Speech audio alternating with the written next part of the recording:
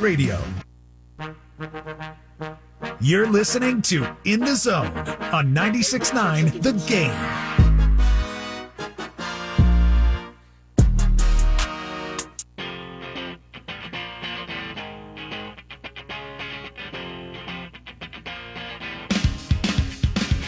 It's a Monday afternoon right here on In the Zone, FM 96.9, AM 740. Streaming on the iHeart app is how you can find us. My locks came through this week.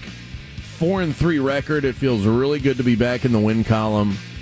It brings me to 48, 25, and 2 on the season. That is a hit rate of 65%. I can only dream that that's how my season will wrap up. And as I detailed last week, it was only really one down week. I had an okay week and then a down week. And just knowing the way that these percentages and the world of sports betting, the way that this stuff goes, you're not going to ride super highs all season long. I had an incredible stretch from like it was about like 7 weeks. I would say from like week 3 of the NFL season close to week 9, week 10.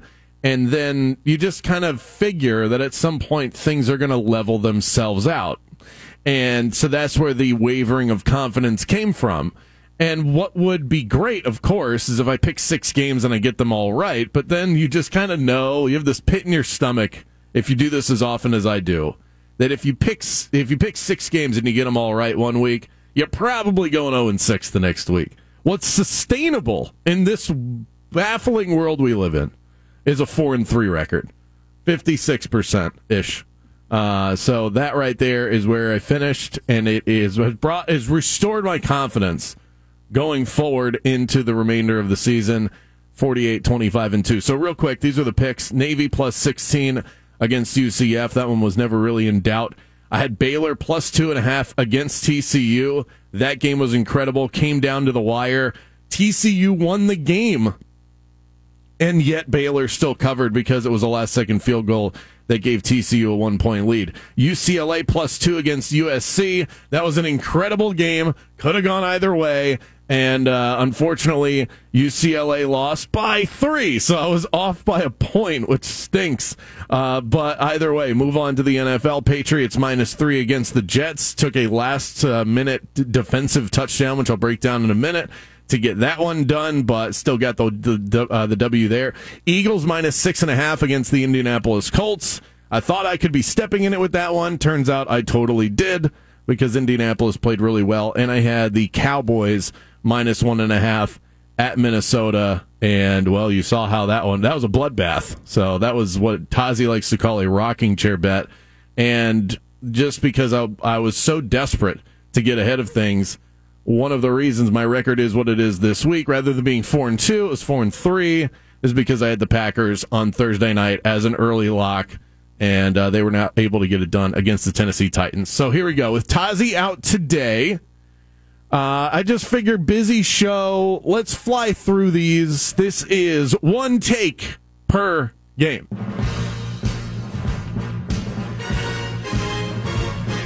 Remember, no Dolphins, no Jags, no Bucks, and my adopted Seahawks also not in action this week. One take per game. We'll start with the Falcons and the Bears. 27-24, Atlanta wins.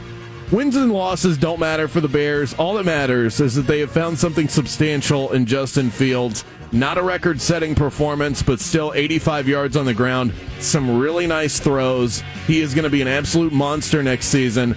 The Falcons are still alive in the NFC South with 5 wins, believe it or not. Browns versus Bills. Bills win 31-23. Something's not right with Josh Allen. 197 passing yards and 1 score against a pretty bad Browns defense. He just doesn't look the same to me.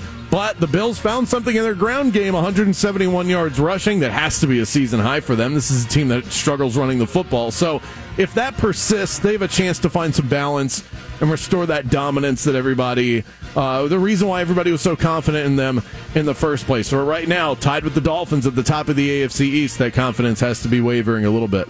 Eagles versus Colts, 17-16 Eagles win. Somehow, the Eagles got a W here. I guess that helps me save face a little bit in the ongoing argument with Mike Tozzi and my wife, by the way, who's a big Jeff Saturday fan for whatever reason.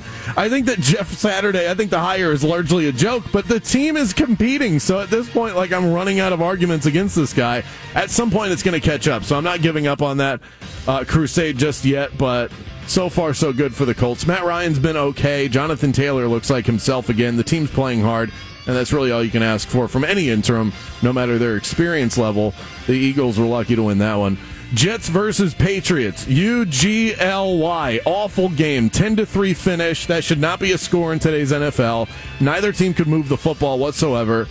This will not go down as an instant classic, I can guarantee you that. Zach Wilson needs to start shouldering some of the blame here. He is way too dismissive in the postgame. I'm sure some of you saw that clip flying around social media where he says that he's not the problem, that he didn't let his defense down. When your defense holds the opposition to 3 points, you ought to win the game. Wilson was the second overall pick, so yes, some of that blame falls squarely on his shoulders.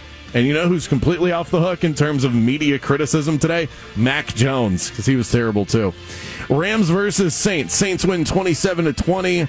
This was, for me, the most whatever game of the weekend, which is shocking considering these two brands. But the Rams are lifeless, even more so without Cooper Kupp. And the Saints just do absolutely nothing for me this year. The Rams are terrible. Worst follow-up to a Super Bowl win ever, in my opinion. Lions versus Giants, 31-18 beatdown. This was the all-grit bowl, and the Lions out-gritted the Giants. Bound to happen. The Giants are one of a couple of teams that have been playing way over their heads this year, so no shock there. Lions looked really good. They got it done. Fourth win for Dan Campbell and the Lions. I said preseason that this team would make the playoffs. They're actually still alive in a playoff race, so it still could happen. Ravens versus Panthers, 13-3. Not a good look for the Ravens. They did get the win, but this should have been a smash spot for them. Instead, they let Baker and the tanking Panthers hang around for 4 quarters. I really want to like this Ravens team. I love Lamar. I love their coaching. They grade highly in some of these advanced stats I look at on other sites like Football Insiders, but they are just flat about half the time when you watch them. So it's tough to trust the Baltimore Ravens these days. Second best team in the division right now behind the Cincinnati Bengals. Commanders versus Texans, 23-10. Boy, did the Sharps overthink the hell out of this one right here. I didn't have it as a lock because I was skeptical, and I've lost enough money betting on the Texans, but I'd be lying if I said that I didn't throw a buck or two on Houston plus 3.5. It was a really fishy line. There was a lot of weird news coming out about Washington, some players drinking on the plane. It just seemed like there was some insubordinance, and how much do you really trust Taylor Heineke week to week? I don't, personally. I thought that they would potentially lay an egg coming off of the biggest win they've had in 5 years against the Eagles. Yeah, but this was my weekly reminder of just how bad this Texans team really is. So credit to the Commanders for getting it done. Let's go Raiders versus Broncos, 22-16. The Raiders win in overtime. I called this one the all-bust bowl going in. Head coaches and quarterbacks just failing all over the place between these two teams. Well, it turns out, as bad as things look in Las Vegas, they're even worse in Denver. Nathaniel Hackett needs to go. They need to find a way to get rid of Russell Wilson.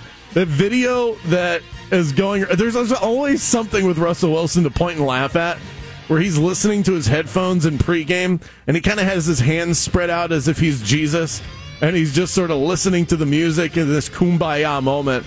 He is terrible. What happened to a once great quarterback? Cowboys versus Vikings, 40-3. Wow. This was another team that I was referring to, or the other one that I was referring to when I said there were some teams in the NFL playing over their heads. The Vikings got straight exposed for what they really are. A talented team that's good enough to post a good record, but not good enough to succeed when you start hoisting expectations on top of them or anything like that whatsoever. This Dallas team is dangerous. They're going to be a really tough out in the postseason. They can run. They have explosive plays with CeeDee Lamb and Tony Pollard, and their defense is lights out. Micah Parsons is the best defensive player in the NFL right now.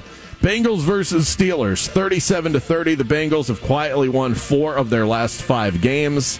Burrow looks good. The offense is humming, and this is all without Jamar Chase in the lineup. it looks like they've kind of made it out on the other side in terms of any Super Bowl hangover. So I think Cincinnati will be good from here on out. They do have a really tough schedule moving forward, so they're going to be in a lot of really interesting games as we get down the final stretch of the season. Chiefs versus Chargers, the last one on the docket here. Sunday Night Football did not disappoint. 30-27 was the final. This is such a big brother, little brother matchup. The Chargers are built specifically with one item, one mission, one motivation in mind, and that is to beat the Kansas City Chiefs. And they always give them a game, but they just can't close them out. The Chargers have lost each of the last 3 games where these two teams have met, and each game has been decided by either a field goal or has just straight gone to overtime. Another classic, another Chiefs win, and they continue to do it with Travis Kelce and a bunch of no-names. So Patrick Mahomes making quite the case for NFL MVP this year. Up next, Jason Beattie's Knights Report. What will it take to keep the season alive for UCF? We'll find out next.